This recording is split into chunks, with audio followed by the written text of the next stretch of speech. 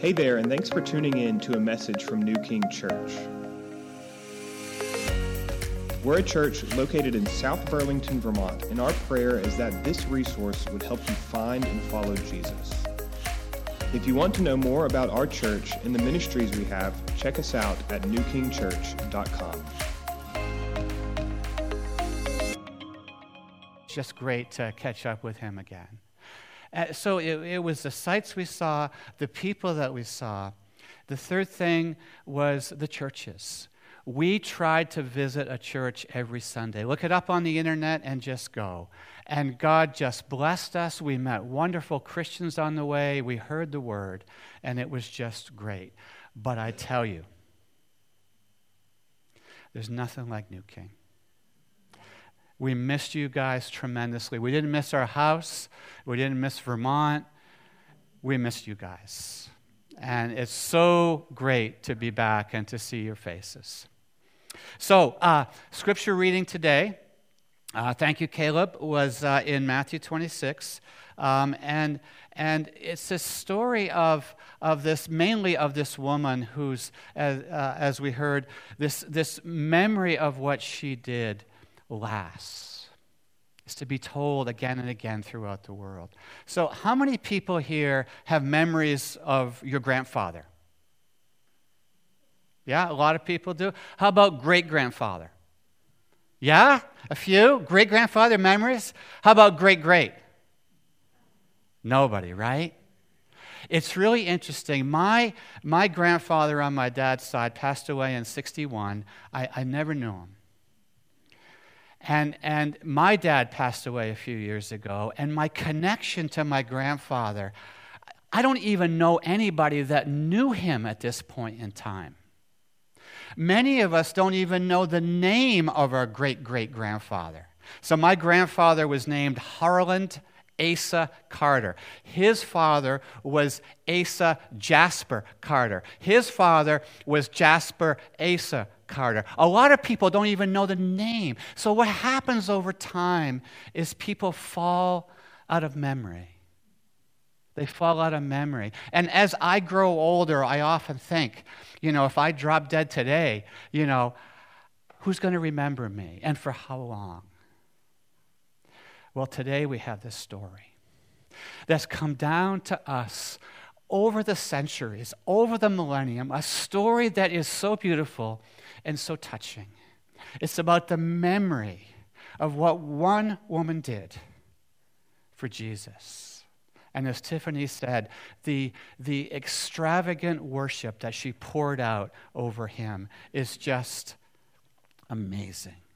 So the question for us today, which I hope to answer, is how do we make memories that last for eternity? How do we do that? Can we do that? Yes, we can. So verse 1, when Jesus had finished all these sayings, he said to his disciples. So I just want to make a little point here. Just stop right there. Where are we in Matthew? What's going on? Well, for one thing, Matthew's gospel, commentators say, is broken up into 5 main discourses that Jesus gives. And after each of them, it says the same thing. Jesus finished these sayings. I don't know if you know that or not. The first one is the Sermon on the Mount, chapters 5 through 7. At the end of it, it says, Jesus finished all these sayings. So that's the first discourse. The next discourse is in chapter 10, where Jesus sends out the apostles to preach. And the whole chapter is him giving instructions on how to conduct yourselves and what to do and all that. At the end of it, guess what Jesus says? Finished. The third one is chapter 13, the 7 parables that Jesus, at the end of that, what does it say?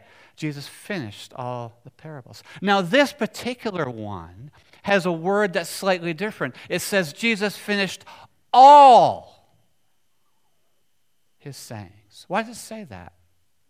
What does that mean? What is Jesus getting at? What is Matthew getting at when he writes that? Well, here's what's happened.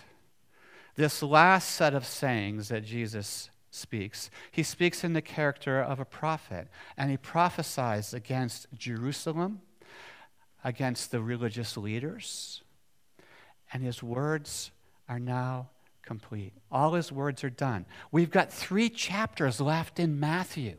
3 chapters. 26 and 27 are long chapters that describe Jesus' betrayal, the torture of him, his death, and then the last chapter is the resurrection. In those chapters, Jesus doesn't say much. There's no long discourses. There's a little one here in our chapter where he talks about the Passover and how we remember him as in body and blood. But there's really not a lot of long discourses left. The point is, Jesus has finished his speaking to Israel. And he goes on into something else, a new type of situation. And what happens is...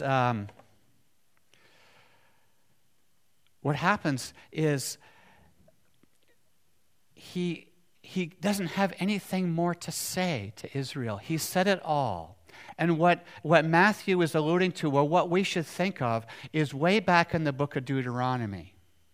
When Moses finished the 5 books of Deuteronomy, at the end of Moses, at the end of it, in the last one, it says, Moses completed all his sayings. He finished it all. He had nothing more to say. It was complete, it was perfect, it was done. So in a similar way, Jesus is like Moses.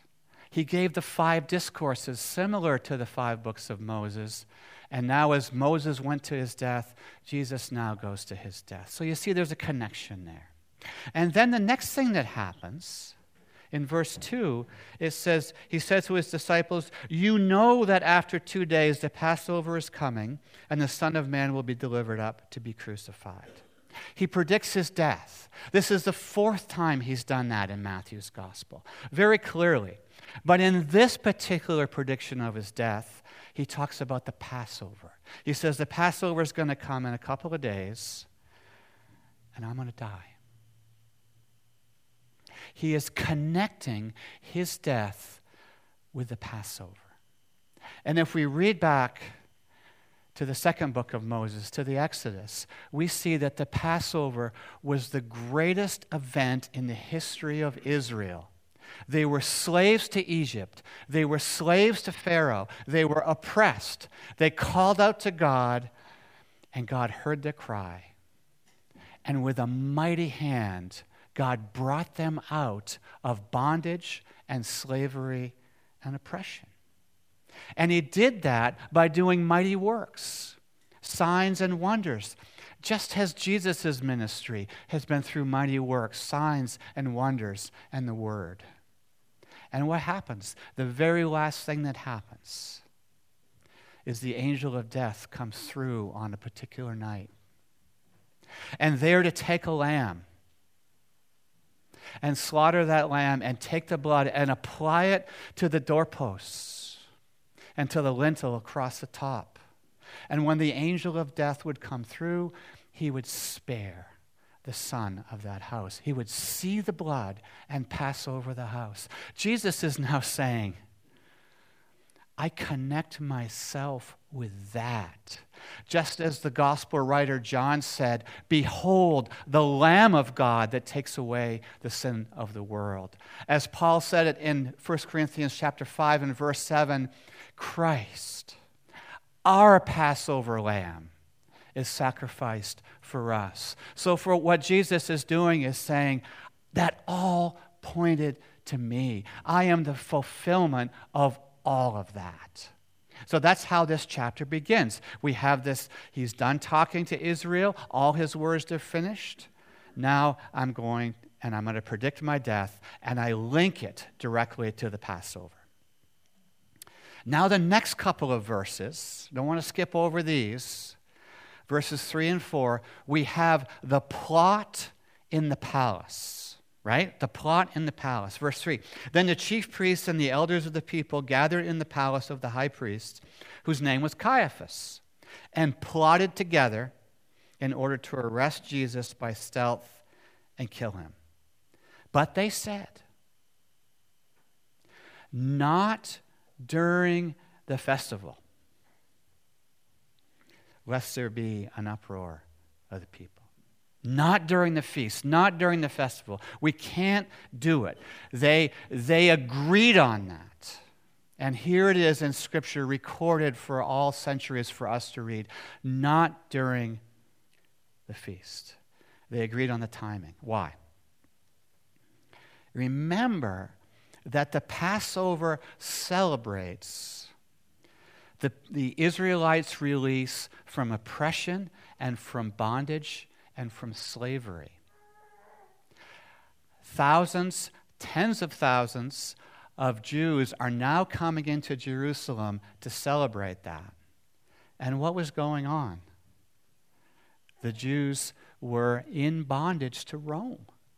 And the people were afraid, well, all these guys are coming in town, they're celebrating this release. We better not kill Jesus during their time, there'll be an uproar. And there had been uproars before at this time, according to Josephus. So they said, one thing we can agree on is the timing, not during the feast. But what happens? Jesus is killed during that feast. That's exactly what happens. It says in verse 2, Jesus says, you know that after 2 days the Passover is coming. The Son of Man will be delivered up to be crucified.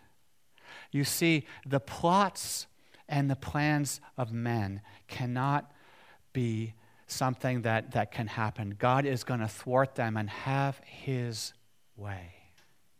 Psalm 2, there's a verse in Psalm 2 that says, very famous,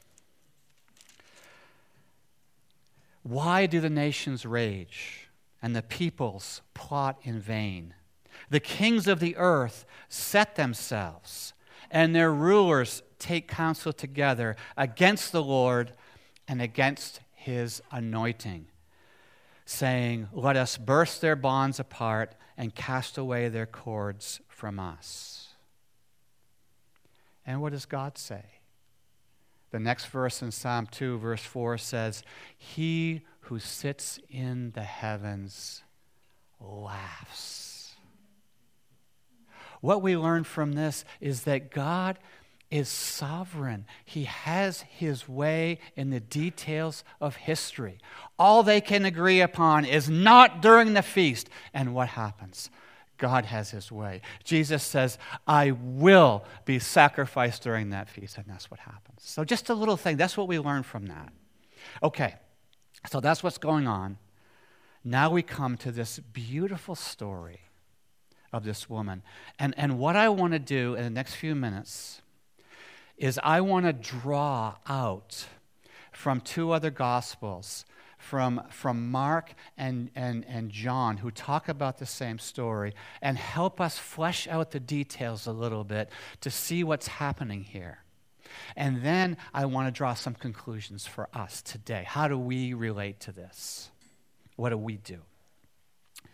So, verse 6. The story starts out. It says, now when Jesus was at Bethany in the house of Simon the leper.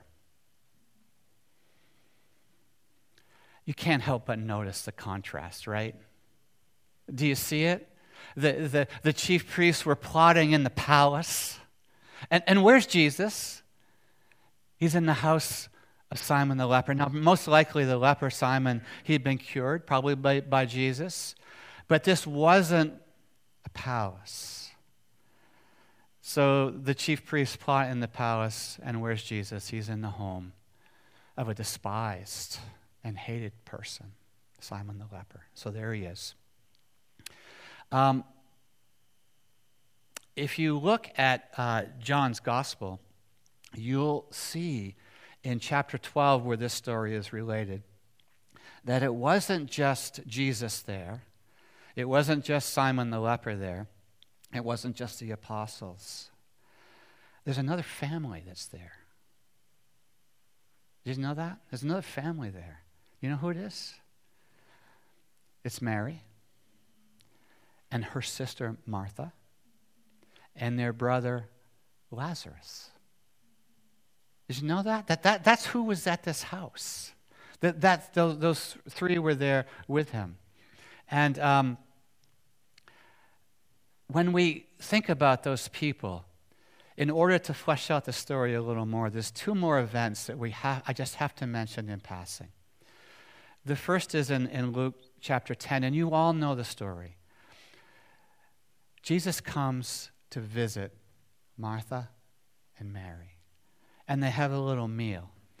And what's Martha doing? She's all nerved up, and she's rushing around, and she's bustling, and the pots and pans are clanking, and she's making a dinner, and she's all worked up. I want to make sure it's right. Jesus is here, and she's all nerved up about it. And there's her sister Mary. You remember what Mary was doing in that story? She was sitting at the feet of Jesus. And Martha gets a little perturbed, and she says, "Oh, Jesus, look at what she's just sitting there, and I'm doing all this work." You remember what Jesus says in response? This is really significant. He says, "Oh, Martha, you were worried about all these things. But Mary has chosen the better thing, and it will not be taken away from her." You remember that story, Martha and Mary? It will not be taken away from her. What does that mean? Maybe we'll find out at the end if I remember.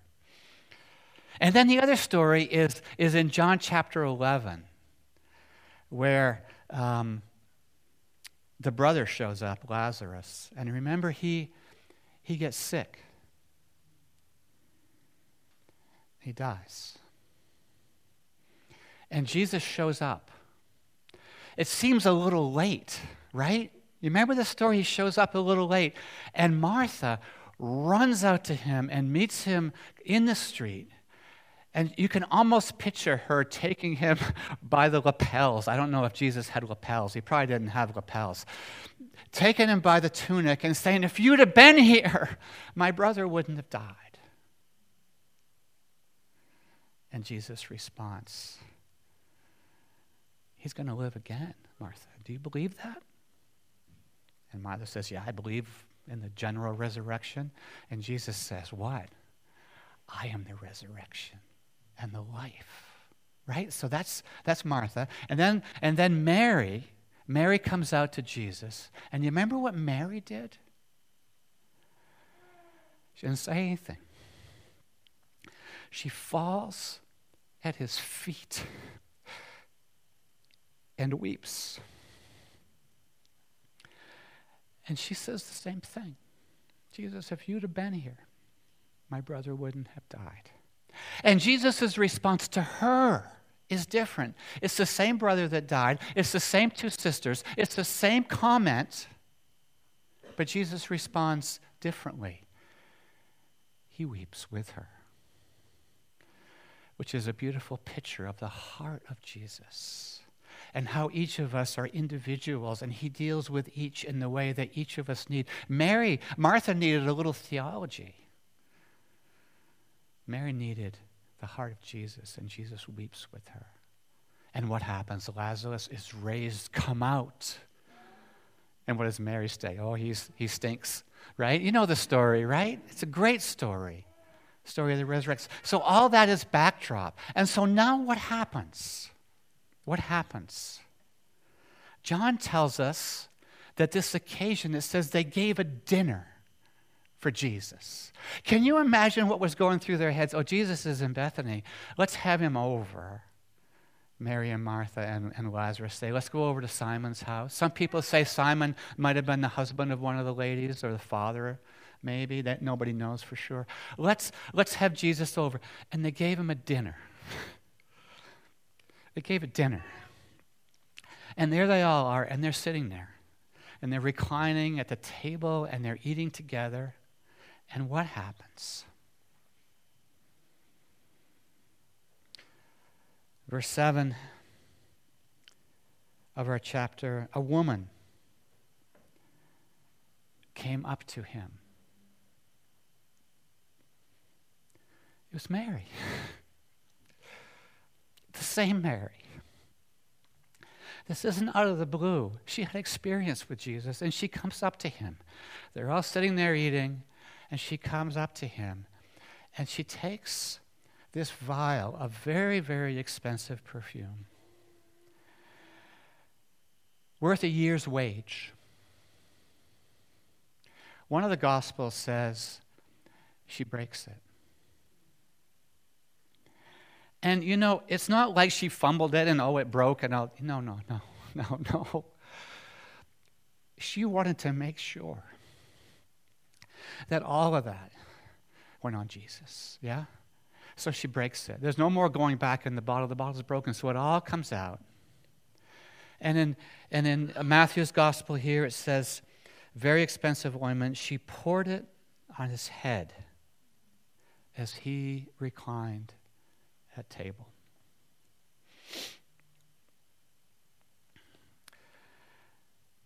John's Gospel tells us that it went all the way down his body to his feet, and that Mary took her hair and wiped his feet.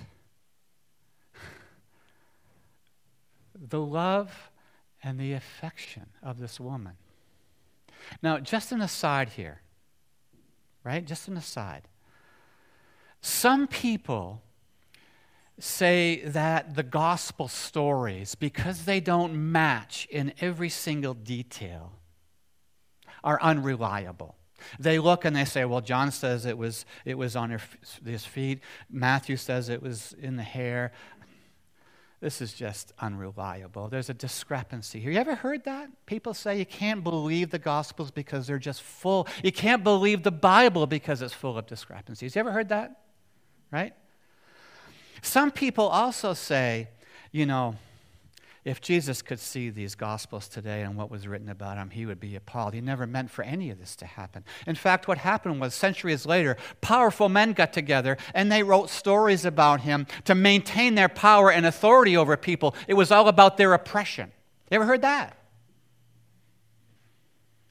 Very popular today.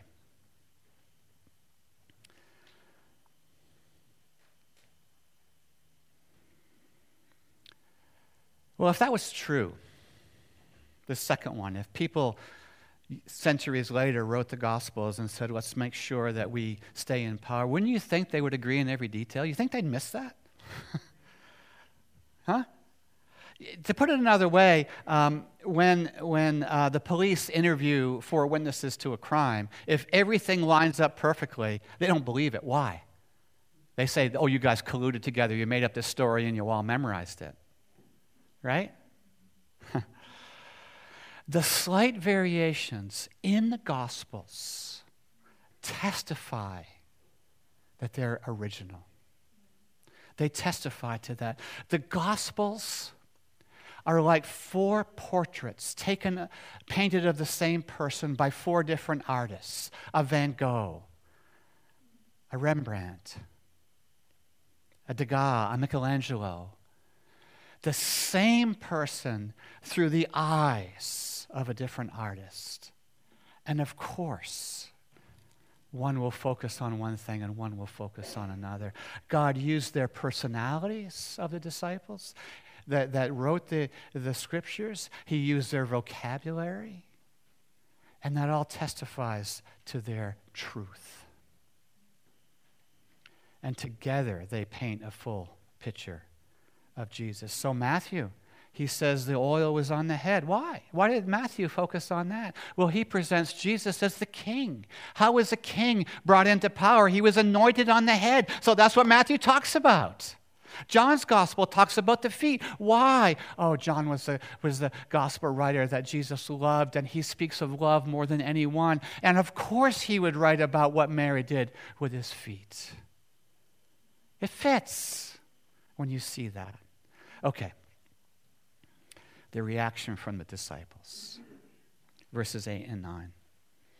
When the disciples saw it, they were indignant, saying, "Why this waste? This could have been sold for a large sum and given to the poor."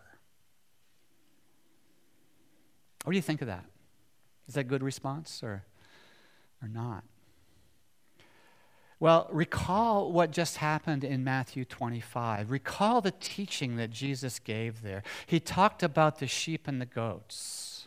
Remember that? Ben did a great job. Annette and I listened to that online last week. Ben did a great job explaining what that refers to. And if you remember,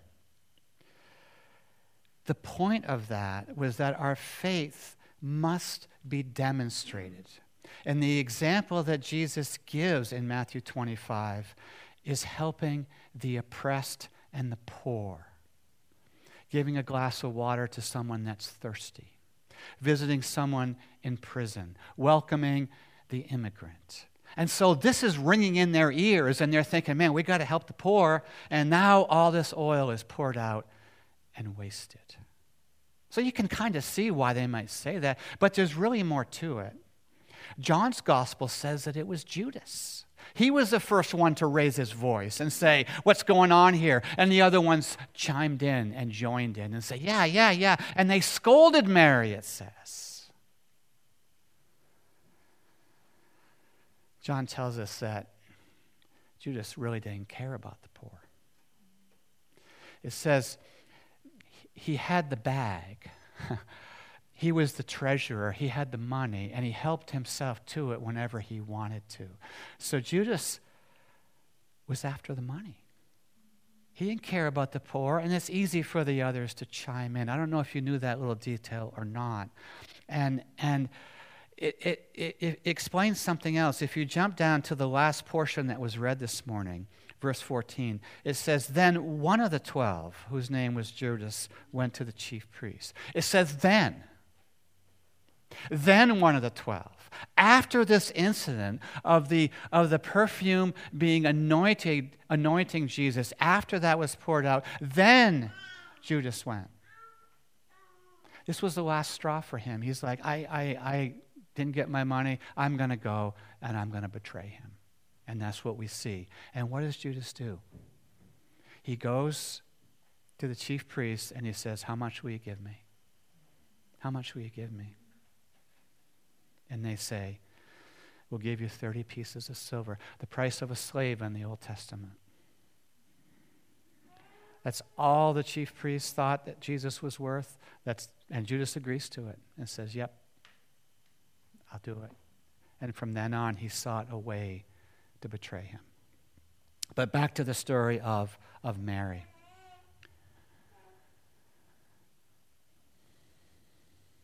Jesus' response in verses 10 and 12 to their scolding of Mary. Verse 10, but Jesus, aware of this, said to them, why do you trouble the woman? For she has done a beautiful thing to me. For you always have the poor with me, but you will not always have me. In pouring this ointment on my body, she has done it to prepare me for burial. Truly, I say to you, whenever the gospel or wherever the gospel is proclaimed in the whole world, what she has done will also be told in her memory. So Jesus says, she has done a beautiful thing. She has touched my heart in a way that nobody else has. And then verse 11 says, you'll always have the poor. So is Jesus kind of dissing the poor? Is he kind of saying, forget about the poor? No, he's not saying that at all. You have to understand. In Mark's version, he says, you always have the poor with you, and whenever you want, you can do good to them, but you do not always have me. Jesus doesn't take away the responsibility to the poor. He says you'll always have those opportunities. You'll always be able to do that. But it's a matter of timing. We have to look at where we are as this story is unfolding. And you have me now. You won't have me in person much longer. In fact, he's going to be betrayed very shortly and taken away. It's a matter of opportunity to worship Jesus. And Jesus goes on to say in verse 12, he says, the anointing is for my burial. In those days, they anointed with spices and oil before burial. I don't know if Mary recognized that. It doesn't say whether she got that. But Jesus fleshes it out for us and says that's what she's doing. The story is building to Jesus' death, and this is just another step. And now we get to verse 13. This is the key verse, and I'm gonna finish up with this verse. Verse 13. Truly I say to you. You know, whenever Jesus says truly, sometimes he says truly, truly. Whenever he says that, man, oh man, you want to listen. You want to just stop in your tracks right there and soak it in. Truly I say unto you. Whenever the gospel is proclaimed, what she has been done will be told in memory of her. So I want to make 4 or 5 points from this. Jesus says, whenever the gospel is proclaimed, why does he use that? Why? I mean, I've told the gospel to a number of people over the years. We've preached the gospel here in New King week after week. I don't know if anybody has ever added that in. Can you recall? Has Ben ever done that? Added that in, preaching the gospel and mentioning Mary, the woman that... So it's kind of interesting. Why does Jesus connect that? And maybe why should it be added in? So first of all, whenever the gospel, whenever the good news is proclaimed, let's break it down. What do we mean by the gospel? What exactly does it mean when we talk about the gospel? The good news that you and I proclaim today is that Jesus has taken the punishment we deserved. He is the Lamb of God that takes away the sin of the world. He has defeated the powers of evil. God has raised Jesus from the dead. He has resurrected him, and he has now ascended to the throne. The gospel we proclaim says that Jesus is seated at the right hand of God, crowned with glory and honor. He is the Lord of lords and King of kings. Praise God. Thank you, Ted. That is the gospel that we proclaim. And it's an invitation.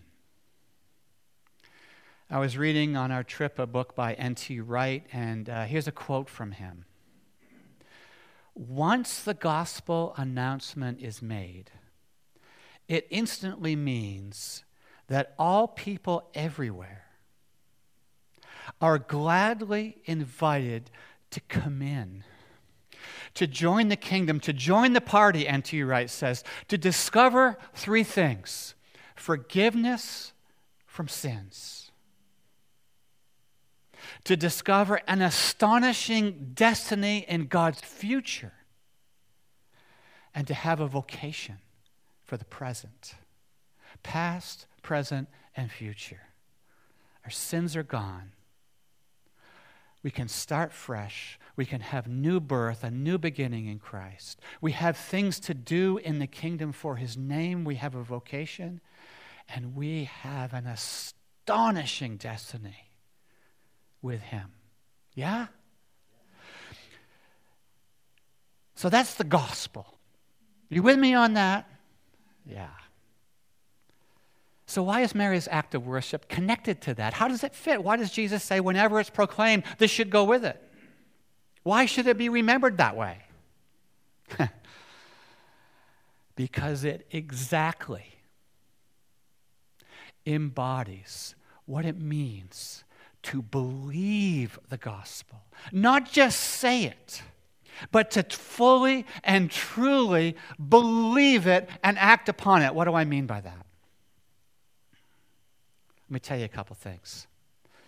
Number one, believing that he really and truly died for my sins, that I'm forgiven, that I'm accepted in the beloved, and that I can, like Mary, approach the throne of grace and have intimate fellowship and worship of Jesus. Look at the intimacy she has. She goes to him, she pours the oil, she anoints him, she wipes his feet with her hair. You can't get much more intimate than that. That's what we have. Many of us don't believe our sins are gone. We live in the shame of the past. We can't get past it. The person of Jesus can help us. If we believe the gospel, our sins are gone. We can have intimate fellowship and worship with Jesus. That's the gospel. Number 2, believing in the resurrection. Do you believe the resurrection? Do you believe it? If anyone was to believe it, it's Mary and Martha. And I think Lazarus probably believes in it too, raised from the dead, because he was a stinking corpse. And now he's alive and he's having dinner with Jesus. Do you believe the resurrection? In John 11, Jesus says to Martha, I am the resurrection and the life. Whoever believes in me, though he die, yet shall he live. Everyone who lives and believes in me shall never die. Do you believe this? The gospel says that Jesus is the first fruits and that we will be raised with him. That changes everything. Do you believe that? We know Mary believed it, and she worships. Believing the ascension, that Jesus is not just raised from the dead, but he is now ascended, vindicated, glorified in the heavens, on the throne, crowned with glory and honor, Lord of lords and Kings of kings. If that's true, Tim Keller says, you better fall on your face and you better worship him. And that's what Mary does. See, this is the gospel. She believes every part of it and acts upon every part of it. The Great Commission in Matthew 28, the very end, the last thing that Jesus says, all authority in heaven and on earth has been given to me. Do you believe that? Do you believe that in your heart and in your soul? If it will transform your life. And we need to find opportunities to extravagantly worship Jesus as the risen Lord of creation, as Mary did. Remember my trip. 3 things: sites, people, church. One story. We went to Carlsbad Caverns. I don't know if anybody's been there, but there's a Celtic proverb that talks about thin places. You ever heard that term?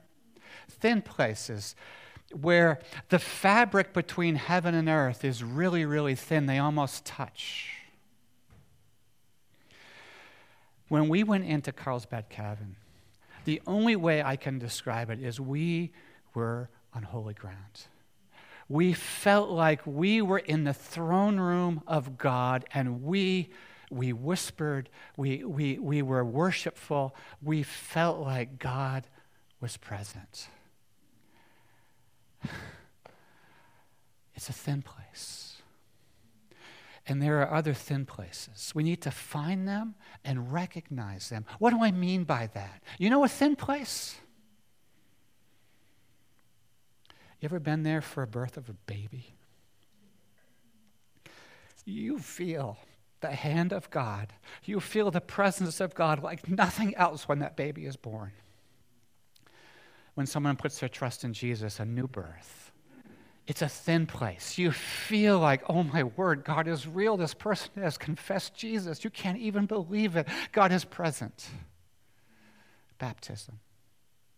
What we're going to do in a couple minutes, remembering the Lord, that's a thin place. It's where heaven and earth are so close they almost touch and meet. We need to find the thin places and recognize them and go to them and enjoy them. That's what Mary did. So some of the sights were amazing. People. Remember I said I went and visited this old Bible teacher who was 80? We used to go to his house in New Hampshire years and years ago for Bible study on Friday nights. Well, he had a Bible study at his house on a Friday night, and we went. And it was an interesting time. There were probably 4 other couples there, and at the end it was time for prayer. And this one couple shared about their daughter who had gotten pregnant, and the pregnancy hadn't been going well. And it turned out that she was carrying a Down syndrome baby. And at one point, it looked like she was going to lose the baby. It looked very certain that that was going to happen. And another woman came to her and said, "I'm so sorry that you're going to lose this baby and miss out on the joy of having a Down syndrome baby in your home. You're going to miss out." It's not how we look at it very often, is it? And they prayed. And the pregnancy is almost ready to be full term. She's ready to give birth. And with the joy these grandparents talked about this baby coming into the world, oh my word, we were in a thin place. Heaven was meeting earth there. I tell you, it was a thin place. So, sights, people, and church. We went to a lot of churches on our trip. Many of them were bigger churches, and to be honest, we got a little burned out with literal smoke shows on the stage, during the music and all of that. It just felt like, oh man, I wish I was back at New King. And one particular Sunday, we were in Moab, and we looked for a church, and we found a little church called the First Baptist Church of Moab, and we said, let's go. And on the way, Annette prayed that the Lord would just give us a simple church. And she prayed that, Lord, just send us an old lady playing the organ. That's all I want. And so we show up, and we walk in the door, and there's maybe 15 people, and there's an old lady playing the organ. And the pastor's wife led the singing, and he got up and he preached, so clearly from Acts. It felt so good. He said, we preach through whole books. I like that. He says, we preach it in context. Oh, I love that. And he proceeded to preach. Every single person came up and introduced themselves to us. We went to churches of 1,000 and no one said hello to us. Oh, my word. The worship we had that morning. Look for those. Find those. That's what happens. And finally, I just want to leave you with one thing. God remembers and treasures those times of worship. Let me close with a verse from the book of Malachi, the 3rd chapter. It says in the 16th verse, "Then those who feared the Lord spoke with one another. The Lord paid attention and heard them. And a book of remembrance was written before him of those who feared the Lord and esteemed his name. They shall be mine, says the Lord of hosts, in the day when I make up my treasured possession." Why did Jesus look at Mary and say, "You've chosen the better part, and it won't be taken away from you. Because she was at the feet of Jesus, and Jesus treasures that. Each of us in our lives needs to find the thin places, the worshipful places, the times when we can extravagantly pour out all that we have to our risen Lord and Savior, who died for us and is raised to God's right hand. Let's pray. Father God, we thank you for these verses and for this memory of this woman. Help us, Father, to find the thin places. Help us to worship Jesus for who he is and what he's done. Help us to have extravagant worship and adoration for the one who loved us and gave himself for us. We pray this in Jesus' name. Amen.